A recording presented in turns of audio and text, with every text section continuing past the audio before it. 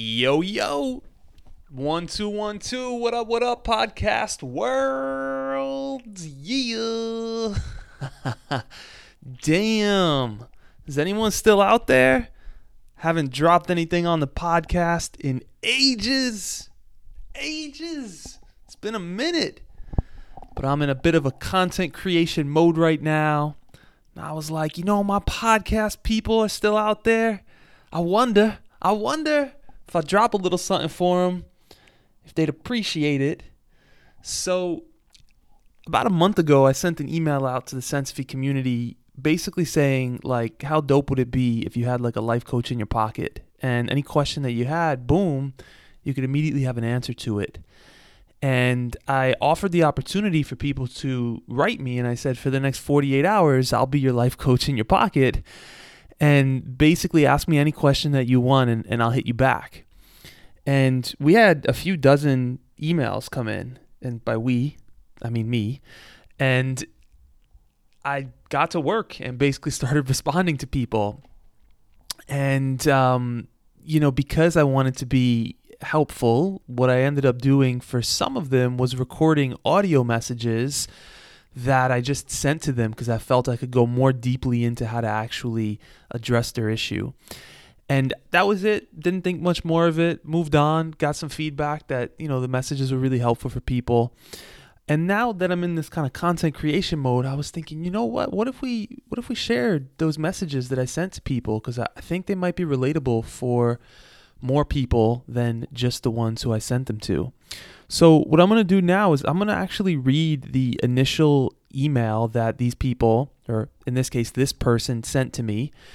And then I'm going to share my response with you. All right. So here is the first email that I got, or that I'm going to share here. It says, "Hey, Jacob, thank you for your generosity in helping other people. My question is how to stop expecting attention from others and to be content with what I have." And so I hit this person back and I said, is there something specific that is there someone specific that you've been expecting attention from? Could you share a bit more? I want to be as helpful as I can. And they replied, well, it's from anyone in general, but from my husband to family to friends. I expect a lot of attention and feel disappointment when most of the time I don't get it. I then feel unimportant. It's a bad habit which I want to get over. So I want to share with you my response to this situation. Maybe you can relate, wanting more attention from certain people in your life, feeling unimportant and disappointed when you don't get it. Let's get into this. Yo, what's up? I figured I'd record you a little audio message because I think it may be a little more in-depth and helpful than if I were to just respond via email. So there's a few things I would say to what you shared. And the first is that there is nothing wrong with you for wanting to feel seen and cherished and valued and loved. That is a totally normal thing. So let's not make you wrong for that. Okay, that's number one here. And we gotta make sure that that's where we're starting from, that there's nothing wrong with you for having those desires. All right? You okay with that? You with me here? Okay. All right, that's number one. Number two is the other thing that we also want to make sure is that when you have those desires, or when you do feel them creeping in, that you don't close your heart and contract and basically shut down or close down and start to feel resentful toward others or entitled, like someone owes you something, or like, I did this for you, why aren't you doing that for me, right? Like that's I mean, I don't want to use labels here, right? But that's like a toxic way of working with that desire. What we want is an empowered way for you to work with that desire. Okay, so that kind of makes sense. I think you probably know what I mean, right? Like when you have that experience, and then because it feels so vulnerable, or because your need isn't getting met, right? It's like, and you haven't been taught, and no one has ever really, taught how to work with this stuff. right? There's a way in which you've been defaulting into closing down and going into a more negative place with it. Okay, does that make sense so far? So number one, there's nothing wrong with you for having those desires. And number two is, when you have them, what we want to make sure is that you don't close your heart, close down, and go into kind of like reflexive, negative, resentful, entitled, maybe even bratty, maybe like you owe me this, right? Like we don't want you to go in there, okay? If you do go in there, it's also okay. It happens from time to time. We shouldn't have shame around that. But at the same time, we want an empowered way to be able to work with this. Okay, you still with me here? You might be saying, okay, well, how do I work with it? What do I do? And that's just the last piece that I'll share here. So there's tons of different ways to work with this. It can really be an art, and different people make different art.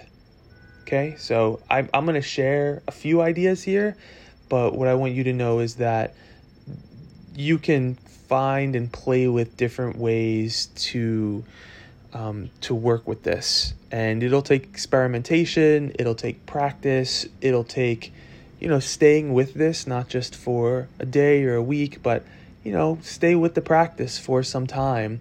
And like any other practice, learning to play a piano, learning to dribble a basketball, right? It's a skill to be built, and it really does take intentionality and practice.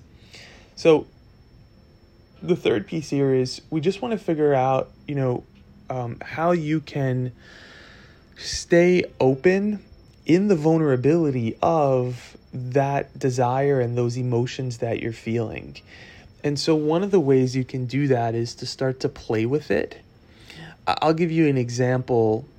Jealousy historically had been something that I had struggled with. And so it would be quite easy for me to shut down and go into, jealous mode. Like, you looking at that person? Or like, come up with all types of scenarios about what my partner was doing, or were they going to leave me? Right? Like all that shit. But one of the ways that I learned to work with this is to, if and when I feel like I'm experiencing jealousy, to be able to actually play with the jealousy, to breathe into my body, and instead of shutting down, to actually notice the intense sensation and actually be like, sometimes I'll even name it. Like, I remember I was with a partner of mine way back in the day, and we just happened to be walking by like a circle of firemen, and I'm I'm immediately seeing these jacked dudes, like, I don't know, some women have fireman fantasies or whatever, and I'm like with my partner, and I'm like, I said something along the lines of like, I'm like, don't you dare think in 1,000 years that I would ever let one of those firemen come anywhere near you. I will pick you up and put you over my shoulder and, bring you to the top of the mountain before any one of them will, I was just fucking around, right? And I'm sure it wasn't the most graceful thing, but it was a way to kind of play with it. My partner does some version of, playing with her emotions in a kind of fun way, so she's able to honor them, but not take them out on me. So like if she is wanting to feel seen, what she'll do sometimes is like a little bit of like a puppy kangaroo hop. She'll just kind of like, she'll put her hands, like almost maybe like some 70s dancing or something. She'll like put her hands out in front of her, like little paws, and then she'll like start hopping around. And it's so ridiculous, but it actually lights me up and opens me up. And instead of her just saying like, my love, I really am not feeling seen, or I want to feel seen, or I don't feel loved, or it's like, she doesn't do that. She just starts like hopping around like a kangaroo puppy. Or like moving her body in some snake charming kind of way. And I'm like, well, like I can't help but pay attention because it's so magnetizing that she's actually finding a way to play with this and play with it in her body, which is a whole separate art. But these are some ways, and there's tons more. And, we could talk about you slowing down, closing your eyes, connecting with your inner child, helping your inner child to feel safe, supported, seen, loved, helping your inner child understand like what it's feeling, and then helping you meet the needs of your inner child. This is, a very beautiful, life-changing place to be able to work. And, it's something that I'm able to communicate to a certain degree in this quite long audio message, actually. But yeah, in trainings or other stuff that I do, it's way more intense, way more nuanced rather. And so hopefully this at least opens something up for you and gives you some ideas. And that's what I got for you. So I hope you have a beautiful rest of your day. Good luck playing with this, and keep in touch. And there you have it, my friend. So if you enjoyed that and you want to be in the loop when I send out further emails about opportunities to get coaching from me like this or other cool shit we've got going on, cutting edge stuff that I am learning and teaching and helping with, and just opportunities to come further into this work, you can go to sensophy.com and sign up for the mailing list. So that's sensophy.com, and just scroll on down to the bottom of the page-ish, and you'll see an email opt-in form, and you can enter your email to get updates on new events and teachings and all that good stuff related to emotional mastery, deep work, audacious soul goals, rewiring your nervous system, trusting your inner wisdom, authentic relationships. All right, I went too far there, but you get the deal.